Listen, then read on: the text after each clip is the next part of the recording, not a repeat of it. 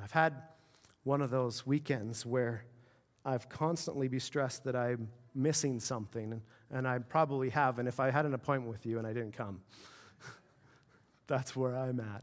And I didn't get a reader this morning, but I like to read, so I will read our chapter. Are you ready to read? I just forgot to establish who was reading, so I'm going to do it. No, you don't have to be sorry. I'm apologizing here. Such Canadians, eh? We're apologizing back and forth. I'm sorry that you didn't tell me what I was supposed to read.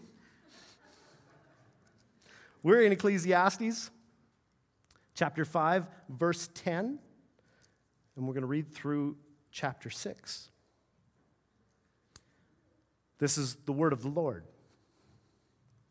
He who loves money will not be satisfied with money, nor he who loves wealth with his income. This also is vanity. When goods increase, they increase who eat them. And what advantage has the owner but to see them with his eyes? Sweet is the sleep of a laborer, whether he eats little or much, but the full stomach of the rich will not let him sleep. There is a grievous evil that I have seen under the sun. Riches were kept by their owner to his hurt, and those riches were lost in a bad venture.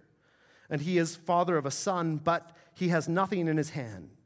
As he came from his mother's womb, he shall go again, naked as he came, and shall take nothing for his toil that he may carry away in his hand. This also is a grievous evil.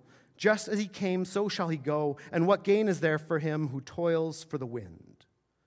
Moreover, all his days he eats in darkness, and in much vexation, and sickness and anger. Behold, I have seen to be good and fitting, what I have seen to be good and fitting is to eat and drink and find enjoyment in all the toil with which one toils under the sun, the few days of his life that God has given him, for this is his lot. Everyone also to whom God has given wealth and possessions and power to enjoy them and to accept his lot and rejoice in his toil, this is the gift of God. For he will not much remember the days of his life because God keeps him occupied with joy in his heart. There is an evil that I have seen under the sun, and it lies heavy on mankind. A man to whom God gives wealth, possessions, and honor so that he lacks nothing of all that he desires, yet God does not give him the power to enjoy them, but a stranger enjoys them. This is vanity. It is a grievous evil. If a man fathers 100 children and lives many years so that the days of his years are many, but his soul is not satisfied with life's good things, and he also has no burial, I say that a stillborn child is better off than he. For it comes in vanity and goes in darkness, and in darkness its name is covered. Moreover, it has not seen the sun, nor known anything, yet it finds rest rather than he. Even though he should live 1,000 years twice over, yet enjoy no good, do not all go to the one place? All the toil of man is for his mouth, yet his appetite is not satisfied. For what advantage has the wise man over the fool, and what does the poor man have who knows how to conduct himself before the living? Better is the sight of the eyes than the wandering of the appetite. This also is vanity and a striving after wind. This is the word of the Lord. We had baptisms this morning, and you think, well, Josh will do a short one. And no, that's not the case at all. We have the finale of the first half of Ecclesiastes. And so it's going to take us some time to understand some of these proverbs. Last time in Ecclesiastes, we looked at a similar theme in chapter 4, where we saw that because the pursuit of wealth is fueled more by envy than by actual need, the result is an endless cycle of hard work which produces no satisfaction. A life lived seeking wealth is as futile as trying to grab onto the wind, not because you could not gain wealth, but because it will never bring satisfaction. This morning, our passage expounds on the deceitfulness of riches and the desire for things, and then it contrasts this unhappy and unsatisfying business with the joy of contentment, which comes only as a gift from God. And so the chief question that is answered here in our text is, what does blessing really look like? This first segment flips the script on wealth. Where traditional wisdom says that wealth is a boon with many advantages and the product of wise living, Verses 10 through 17 give us 7 examples of how the pursuit of wealth is actually self-harm. Now, even the biblical Proverbs recognize that wealth is a common result of hard and skillful work. Proverbs 12:27 says that a diligent man will get precious wealth. And Proverbs 14:24, the crown of the wise is their wealth. There's an obvious correlation between wisdom, skillful work, knowledge, and accruing material gain. But that is where the agreement ends, and even Proverbs joins Ecclesiastes in breaking with traditional wisdom. Where wealth is often sought for protection, Proverbs 18:11 says that this is an illusion. A rich man's wealth is his strong city, and like a high wall in his imagination. A wealthy person might have the means to pay their ransom, Proverbs 13:8, but a poor man doesn't get threatened in the first place. And so despite the clear connection between wisdom and wealth in Proverbs, it also teaches, Proverbs 23:4, do not toil to acquire wealth. Be discerning enough to desist. I take the time this morning to show the agreement between Ecclesiastes and Proverbs so that you may see that though they have different concerns and different messages, there is no actual conflict in the biblical wisdom literature. They agree that though wealth is commonly accrued through wise work, though there are many exceptions, wealth is deceitful in that it promises us what it cannot deliver. In fact, it is generally harmful to those who possess it. And so now we have in Ecclesiastes 5, 7 examples of how the pursuit of wealth is actually self-harm, beginning in verse 10. He who loves money will not be satisfied with money, nor he who loves wealth with his income. This also is vanity. And here's that word again, and because some of us are visiting this morning, I have to redefine. Vanity is from the Hebrew word hevel, which actually means vapor, mist, or smoke. It is what is ethereal and fleeting. And so some translations overinterpret this as meaningless, because they're right. Life lived for what is hevel is truly meaningless. If you love money, you will not be satisfied with money. If you love wealth, you will never be satisfied with your income. What a horrible, hevel existence. Wealth is a meaningless pursuit because you will never have enough. This first point echoes what we have learned from chapter 4 and is perhaps the chief reason that the pursuit of wealth is self-harm, because no matter how much one accumulates, wealth cannot give meaning and fulfillment to life. And yet here we are, foolishly deceived by the false hope that we will be satisfied when we have just a little more. And so the first of 7 is you'll never have enough. Pursuing wealth is self-harm because you'll never have enough. Verse 11, when goods increase, they increase who eat them. And what advantage has their owner but to see them with his eyes? This and following are Proverbs, wisdom sayings, which each capture a tiny cross-section of the truth. And so because they are short and pithy, they do not provide a comprehensive teaching. They cannot. But when we string them together, they give a more complete picture. And that's why you have Proverbs that seem to contradict one another, because they are short, pithy sayings that have an element of truth. They are fully true. They're the Word of God, but they don't give the full picture until you read them all together. And this is what's happening here. These combine together to emphasize the disadvantages that sometimes come with wealth. And so it's not as though, we're going to go through 7 things, it's not as though if any one of these things happens to you, you're in a terrible situation. But maybe some of these, maybe 3 or 4 or 5 of these things start to describe your life, and you can be convicted by the Holy Spirit. Do I love wealth? When goods increase, they increase who eat them. Is to say, number 2, as your means increase, so do the bills. This is another reason why pursuit of wealth is hevel, is because the more money you have, the higher the cost of living ends up being. More specifically, the proverb seems to be saying that as your wealth increases, you will attract leeches. The wealthier you are, the more family members that you seem to have that need a hand. Think of the rich and famous with the entourage they attract. One statistic on professional football players found that 78% of retired players are bankrupt or in financial distress within 2 years of leaving the sport. I remember hearing a professional fighter admitting that he had to come out of retirement to pay the bills, not only for him and his mom, but for his brother's entire family as well. Proverbs 19:4 says that wealth brings many new friends, which could be interpreted both positively, but I think here negatively, as in Ecclesiastes. Wealth brings lots of new friends. The main point here is that, like I said, the cost of living tends to escalate with every increase in wealth so that there is nothing left over. We get no real pleasure from the increase other than to see it pass through our hands. We get that small joy of seeing more money in the bank account, but then it's still all gone at the end of the month. Verse 12.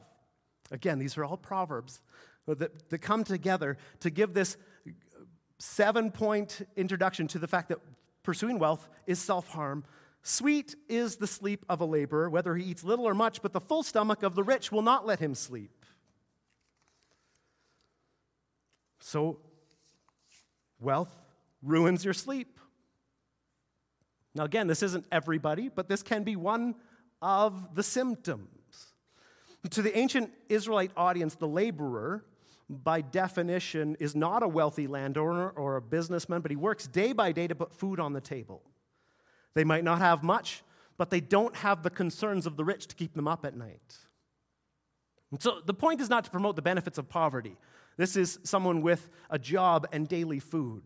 But the point is to emphasize the importance of being content with what we have rather than obsessively focusing on gaining more in the vain hopes that it will give meaning and contentment to our lives. And so the sweet sleep of the laborer is contrasted with the insomnia of the rich who suffer the indigestion of materialism, being too full of good things, or else they're kept up as they constantly think about the next business deal or the investment that might go bad, or they lie awake worrying about a recession. Worry and anxiety are the actual rewards. And so the pursuit of wealth is self-harm, number 3, because you'll not sleep well. The next 4 points are in each of verses 13 through 17, but I want to read it together because it also forms one subunit together which is designed to draw our attention to the main point of the chapter and what follows. So we'll read 13 to 17 together. You can try to catch the things yourself here. 4 more points of how pursuit of wealth is self-harm. There is a grievous evil that I've seen under the sun. Riches were kept by their owner to his hurt. And those riches were lost in a bad venture. And he is a father of a son, but has nothing in his hand. And as he came from his mother's womb, he shall go again, naked as he came, and shall take nothing for his toil that he may carry away in his hand. This also is a grievous evil. Just as he came, so shall he go, and what gain is there for him who toils for the wind? Moreover, all his days he eats in darkness, in much vexation, and sickness and anger. And so our number 4 is found in verse 13. You'll hurt yourself. Rather than producing a benefit, hoarding wealth does not help you, it hurts you. The guarding of wealth entails much anxiety and care. Money socked away, whether in investments or bank accounts, does not bring joy or pleasure in any way. Even more, we worry that it will be lost or devalued, or else we are concerned about using it wisely. Either way, it keeps us up. Either way, because the pursuit of wealth brings no lasting good or satisfaction, the worry excess wealth brings results in a net disadvantage. Number 5 is in verse 14, is that you will never be truly secure. Remember Proverbs 18:11, the rich man thinks his wealth is a protection, but that is a figment of his imagination. The English rendering of this verse can come across overly specific because a bad venture to us makes it sound like his wealth was lost in some sort of foolish investment. But this is, in the Hebrew, not so precise. The riches are lost through some misfortune, which is intentionally vague. It's unspecific in order to give our imaginations freedom to connect it to any potential misfortunes in our own lives. So it doesn't say how he lost it. What are those things you're worried about causing you to lose everything? What are the things you're worried about that everything you've socked away is going to be lost? Think about that. It doesn't tell us how it's lost. Perhaps a real estate collapse, maybe an economic recession or a health crisis. The point is that though the man carefully preserved his wealth, it was lost anyway due to circumstances outside of his control. This example is not an outlier. Statistically, 60% of families waste away their wealth by the end of the second generation. By the end of the third generation, 90% of families have nothing left of any money left to them by their grandparents. Yes, wisdom generally produces wealth, but that wealth can be lost in an instant due to any number of causes. Even the rich man who carefully hoards his wealth can fail to leave even an inheritance for his children. Let's read 15 and 16 again. As he came from his mother's womb, he shall go again, naked as he came, and shall take nothing for his toil that he may carry away in his hand. This also is a grievous evil. Just as he came, so shall he go, and what gain is there for him who toils for the wind? So the sixth example of pursuit of wealth as self-harm is that you can't take it with you. If we don't lose our money in a recession, or due to a health problem, or don't get robbed, we will certainly lose it at death. And so seeking meaning and fulfillment from wealth is futile. It can be lost in an instant, and death will take all of it. In words reminiscent of Job 121, Ecclesiastes points out that we will leave this world in much the same state as we entered it. Naked we come, and naked we go. You can't take it with you is the sentiment of this statement. There is no trailer hitch on a hearse. In the long run, such toil is a waste of time because you'll leave it all behind. And finally, the seventh in verse 17, moreover, all his days he eats in darkness, in much vexation and sickness and anger. So the last point is that all in all, wealth can make you a very miserable person. Again, these are all proverbs. They don't all fit every single time, but together we get a picture of what it looks like to be one who pursues wealth. Ecclesiastes invites us then to be satisfied in what God provides us, enjoying each and every one of the simple pleasures of life, such as eating. But people who work for the unattainable goal of wealth cannot even enjoy even that. They are pictured as eating alone and blind. And trying to find satisfaction in money and stuff is meaningless. It never truly brings satisfaction, and then you die. There's no contented consumption, only dissatisfaction, restlessness, frustration, affliction, and anger, which are all very understandable emotions out of a person living out the frustrating existence of chasing the wind. The next verses, verse 18-20, I wrestled with how to present these verses. The biblical authors usually like to present the climax of their message in the very center of the unit, which is called a chiasm. Like bookends or a bread for a sandwich, there is repetition on either side of the main point, which are designed to draw the ancient audience's attention to it. In modern times, we're different. We like to build up to the climax, a lot closer to the end of a message. And for modern audiences, the chiastic structure feels a bit like a letdown at the end. It builds all the way up to middle, and then you still have a whole half of the message to go before you get to the main point, or after you've, gotten to the main point. And so the center of our passage this morning are three subunits where the preacher reports seeing evil. In verse 13, we've seen this. And then good, verse 18, which is this next part. And then evil once again in chapter 6, verse 1. And it's even more clear that these are to serve as one unified message because this is the only place in all of Ecclesiastes where the evil that he sees is described as a grievous evil. And then this descriptor is used both before and after the good he sees. So he sees evil, sees grievous evil. It's a vanity.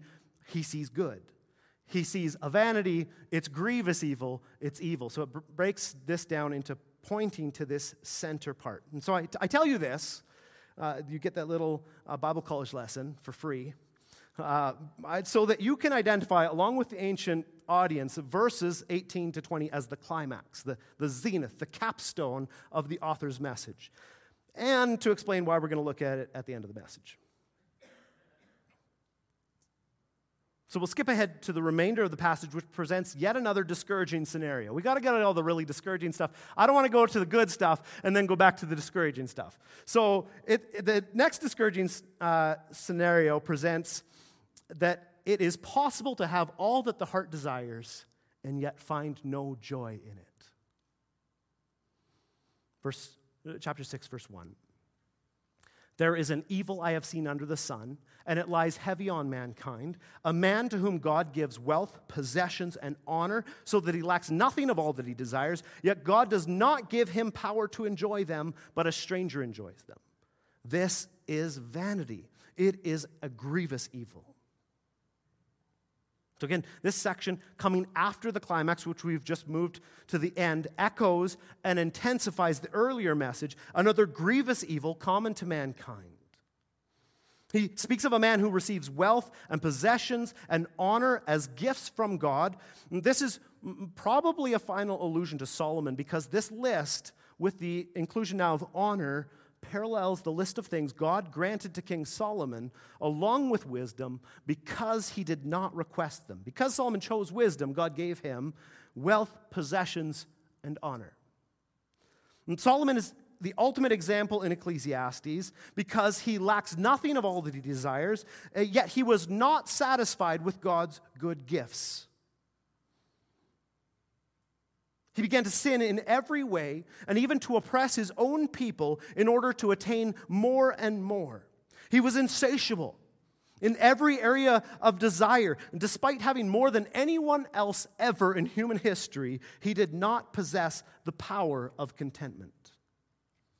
No one else has achieved Solomon's wealth and power, and yet most people live on the fantasy that having it all would result in satisfaction.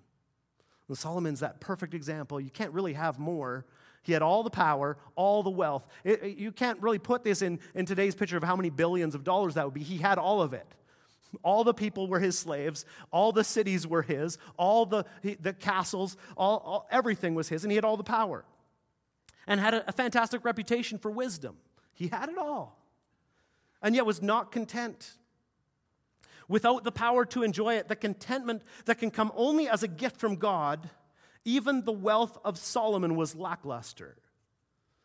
And just in case you are still convinced that you can find satisfaction in wealth or power or influence or reputation, look again at the example we have in Solomon. And then this sets up what follows, what I call a grotesque comparison. In verses 3 to 6. It expands upon this theme. It's connected to this person who has all the resources we expect to grant enjoyment in life, but has not been granted the gift of contentment by God. And I call it a grotesque comparison because the author thinks of the most tragic situation that he can, a stillborn baby, and then says that in comparison, even that baby has a less tragic situation than the one who has not the gift of God for contentment. This comparison was probably even less appropriate then for polite conversation in the ancient world than it is now. But the author is not trying to be polite.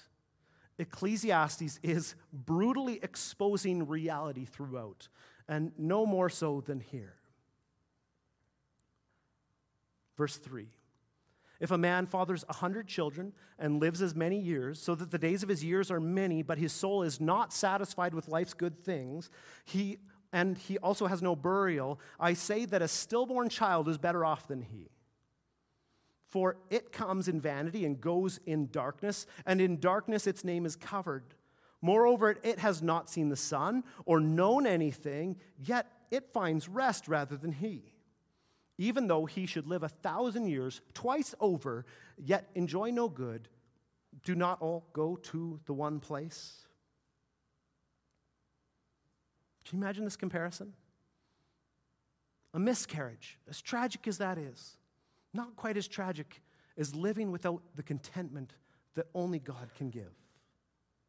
Wealth, long life, and many children were the primary hallmarks of a life blessed by God in the ancient Near Eastern culture and in much of the Old Testament. Ecclesiastes does not deny that these could be blessings, only that they are not blessings at all without the added gift of contentment. To be able to be thankful and enjoy what you have. Nothing is truly a blessing. All the things that you thanked God for and said, praise God that He gave us this. Thank God He healed us here. Thank God He provided what we wanted here. None of that is a blessing if it's not also received with the gift of contentment and satisfaction. In typical hyperbole, the author paints the picture of a person who has everything. He lacks nothing of all he desires, verse 2. A father of 100 children, verse 3. And verse 6, even though he should live 2,000 years, yet enjoy no good, his life is no less tragic than a miscarriage. Do not all end up in the same place? Both situations are horrid, but even so, the advantage goes to the stillborn because it lacks consciousness. The stillborn never experiences the hardship and misery of the present life. And unlike the rich who are constantly struggling in their grasp for more, at least the stillborn has rest. We admire, even envy, those who seem to have it all. But in this shocking comparison, Ecclesiastes rattles our world values by describing the life of the unsatisfied as a horrific tragedy.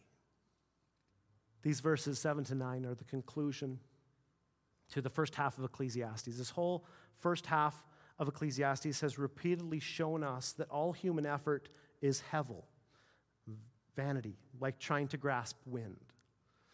And this was perhaps best summarized in Ecclesiastes 3:14. Whatever God does endures forever. Nothing can be added to it, nor anything taken from it. God has done it so that people fear before Him. Now, the conclusion to this first half is given in 3 more proverbs. So we're going to break each of these down. 3 final proverbs to end the first half of Ecclesiastes. Verse 7, all the toil of man is for his mouth, yet his appetite is not satisfied. This harkens back to the chapter 4 discussion on envy. The only reason humans work is to satisfy their desires, but the goal of their work is impossible to reach because their appetites are never satisfied. Thus, the author's conclusion is that it is all hevel and wind grasping. Verse 8, the second proverb. For what advantage has the wise man over the fool? And what does the poor man have who knows how to conduct himself before the living? In ancient writing, we should pick this up, but in ancient writing, when he asks it in this way, the answer is obvious. What advantage has the wise man? Nothing. And so this second concluding proverb harkens back to earlier statements on wisdom in chapters 1 and 2. Remember that one of the functions of wisdom, according to both the ancient culture and Proverbs, was that it shows the way to material riches. So we don't want to deny that. The Bible says wisdom produces wealth, unless there's an exception. Like someone oppressing you or someone attacking your country or someone robbing you. But in general, it works out. Ecclesiastes does not deny this. He does, however, throw a wrench into the simplistic formula that wisdom results in true blessing. Remember, 1 Corinthians 1:26 reminds us that God did not choose many wise people to bless. Rather, He chose what is foolish to put the wise to shame. And so if you're a believer this morning, you can just with me proudly proclaim, I was one of the fools that God chose to show His wisdom. The wise have no advantage in quenching the desire for material good. So what advantage has the wise over the fool? Again, this is a proverb, which means it is teaching a tiny cross-section of truth. There is much advantage in wisdom in many ways, but as the preacher contemplates wisdom as a method for gaining wealth, he notes that both the wise and the fool live a tragic life if they are never satisfied. And so the second half of the proverb carries the same message. It's a little bit more opaque. Again, though wisdom can be a means to gain wealth, there's ultimately no advantage gained. There is no advantage for a poor man in utilizing wisdom, which would teach him how to behave in order to get ahead in the world and find satisfaction in wealth. Perhaps wisdom could make them rich, but it cannot satisfy their desires. So even if a poor man figured out how to make his way in the world and get some success, in the end, he would be just as unsatisfied as the rich man. And so this section then closes with a final proverb and a seventh and final repetition of the hevel or vanity statement. So 7 times it says, this is vanity and striving after wind in the first half of Ecclesiastes. This is now no longer the theme of Ecclesiastes. So the first half of the book is all about this idea of human effort as vanity and striving after wind. Verse 9, better is the sight of the eyes than the wandering of the appetite. This also is vanity and striving after wind. And to paraphrase, and I'm trying to move quickly this morning, better to see the good in what lies before us than to follow the endless wanderings of an insatiable appetite. Most commentators compare this to the contemporary proverb, a bird in hand is better than 2 in the bush. And so this proverb asserts that it is better to be satisfied with what one has than to be continually driven to obtain more. And so these final proverbs, all 3 draw our attention back to the central statements, the climax we have held for last, the good news in Ecclesiastes 5, the good that is sandwiched between 2 evils. Verse 18 to 20. Behold, what I have seen to be good and fitting is to eat and drink and find enjoyment in all of the toil with which one toils under the sun, the few days of his life that God has given him, for this is his lot. Everyone also to whom God has given wealth and possessions and power to enjoy them and to accept his lot and rejoice in his toil, this is the gift of God. For he will not much remember the days of his life, because God keeps him occupied with joy in his heart. This is the good news. Ecclesiastes never invites us to bury our heads in the sand and ignore our troubles. It never tells us to push down our desires and pretend they don't exist. Instead, it brutally exposes the pain of reality in order to point us to our desperate need for God. What does real blessing look like? It is not necessarily seen in wealth, many children, or a long and healthy life. One can have all of these things and still live a horrific tragedy of a life. God blesses people in many ways, and his people, especially in Christ Jesus, but the emphasis here is that one aspect of true blessing is to be able to rightly and fully enjoy the good things of this world as a gift of God's grace. Recognizing that every good gift is from above, coming down from our good Heavenly Father. Even the ability to take pleasure in what we have must come from him. And so verse 20 ends with this wonderful anesthetic to life's harsh realities. Those who receive this gift are free from preoccupation with the pain of mortality. They are so occupied with joy of heart that they will not much remember the passing sorrows of this life. This is the joy of salvation. Remember Joseph? He says he can't even remember the hardships that were in his father's house. Horrible things happened to him, but so good had God blessed him. So much was his joy in the satisfaction of God's good things. I don't remember those bad things. Remind me again. They sold me as a slave, abused me. Okay. So occupied with joy of heart that they will not even remember the hardship. I would find this hard to take from any author, this kind of promise, that God's plan for me is such joy of heart that I won't even remember the hard times of the past. But again, Ecclesiastes has never once offered trite comforts or hollow consolations. It has never said, they're there. Don't worry about it. It never says, well, God works everything out for good, so don't worry about it. True, but there's no trite comforts. It has faithfully expressed with constant and brutal honesty heartbreaking realities. And I find that this dependable veracity helps me to believe the shockingly good news that God grants the ability to enjoy our food and drink, to rejoice in our toil, and gives the power to accept our lot as creatures graciously hosted in His generous enough.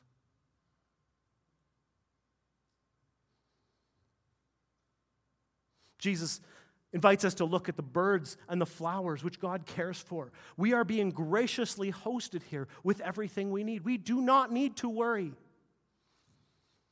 And we practice self-harm by trying to pursue these things, to grasp them in our own hands. It's like grasping wind. You think you've got it, and it's gone. But the good news here is so shocking that I don't think we could grasp it were it not surrounded by these brutally honest comments about the way things are. Though it is not the primary message, there are important principles here. We must adjust ourselves to the reality of the universe, the reality of God who made it. Only then is it possible to find peace of mind and joy in the midst of our lives. And so it tells us two things. First, we must recognize that good things which regularly appear around us are gifts from God. Even it's just that we have something to drink. Our food, our drink, our families, even work is a gracious gift from God. We must recognize that. Secondly, the second principle is to enjoy these gifts when they come rather than to hold out for more or keep postponing enjoyment for some later time. Delayed gratification is a good, wise practice. But Ecclesiastes kind of pushes back on that. Delayed for what? Enjoy the good things God gives you. Accepting the good gifts that God gives and finding delight in them is an important aspect of the trusting dependence on God for which we have been created. So we were not created to put off pleasure up until the point that we can control things and be in charge and have everything we want. There are right times to delay gratification. Don't get me wrong. Don't have time to talk about it all. Don't twist my words. But part of dependence on God is enjoying the good things that come. Trusting Him to provide for tomorrow. Resting in His daily bread. And this stands in sharp contrast to a life lived in self-dependence and seeking to find fulfillment and satisfaction through our own efforts. All human efforts are hevel. What God does lasts for eternity. And so the Bible expresses these principles that we find here in Ecclesiastes elsewhere in commands, such as in 1 Thessalonians 5:16-18. Rejoice always. Pray without ceasing. Give thanks in all circumstances, for this is the will of God in Christ Jesus for you. So we see these principles. Elsewhere in the Bible, they are commanded to us, but the truths here in Ecclesiastes are not primarily expressed as principles to live by or commands to obey. Notice Ecclesiastes doesn't say, do this. It doesn't say that. I'm not saying you can't take these principles and apply them. You should. But these are not primarily expressed as principles to live by or commands to obey, but as reflections on the sovereignty of God. Some people receive many good things from God, chapter 6, verse 2. Any measure of wealth, possessions, honor, and yet not the power to enjoy them. To others, chapter 5:19, God gives good things along with the power to enjoy them. God sovereignly allots things to us. He chose the family you would be born into. He chose what looks, skills, and intellect you would have. And He even allots the ability or inability to enjoy what He has given to us. And so the emphasis here is to understand our utter dependence on God. Remember, this is the conclusion to the entire section of Scripture devoted to showing that all human efforts are hevel, smoke, but whatever God does endures forever. And so if you were to go from here this morning determined to be more satisfied with what you have, you would have missed the point entirely. The message is that the ability to be satisfied must come from God. He alone grants the power to enjoy His goodness, the blessing of contentment. We must come before God with humility. We don't see the Word of God and say, I'm going to go do that so much better now, which we should. But we must recognize we can't. Only God can do that in us. And so it becomes a request rather than a boast. God, make me satisfied. Make me content. We must come before God with the humility of Proverbs 38-9. Give me neither poverty nor riches. Feed me with the food that is needful for me, lest I be full and deny you, and say, who is the Lord? Or lest I be poor and steal and profane the name of my God. Now, I ended with this because it's so funny. It begins with the declaration, verse 1-3, Proverbs 31-3. I am weary, O God. I am weary, O God, and worn out. Surely I am too stupid to be a man. I have not the understanding of a man. I have not learned wisdom, nor have I knowledge of the Holy One. Nothing in my hand I bring. Simply to the cross I cling. The author comes before God in a state of utter dependence, knowing that he lacks the ability to rightly handle either poverty or riches. And so he asks for just enough. Don't give me too much. I will fail with that. Don't give me too little. I'll fail that too. I'm too stupid to be a man. I need you, O God, to give me wisdom. I need you, O God, to give me what I need. We are compared to sheep throughout the Bible, the one animal that cannot feed itself the right amount. This same theme is at the heart of prayer, which asks only for daily bread. Not because we do not want more, but because more than anything, we need the provision of contentment with whatever God provides. What does blessing really look like? To be utterly dependent on the only wise one, the only good God, for the blessing of satisfaction in enough. Let's pray.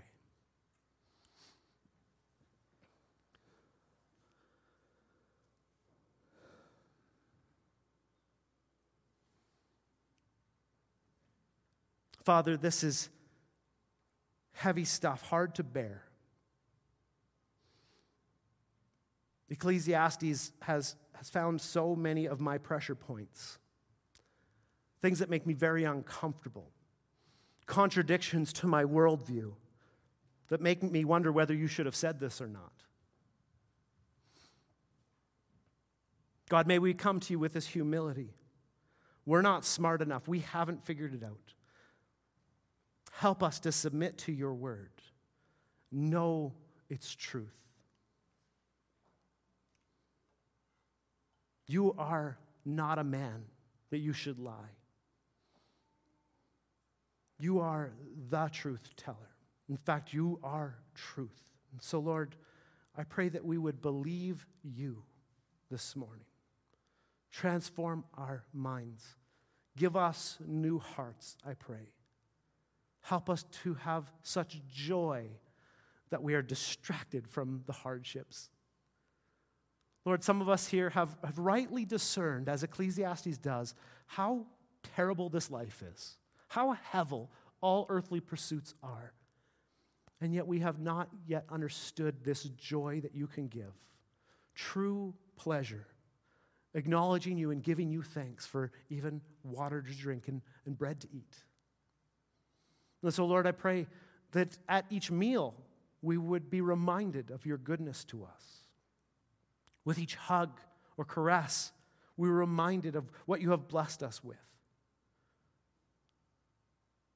With our homes that are warm.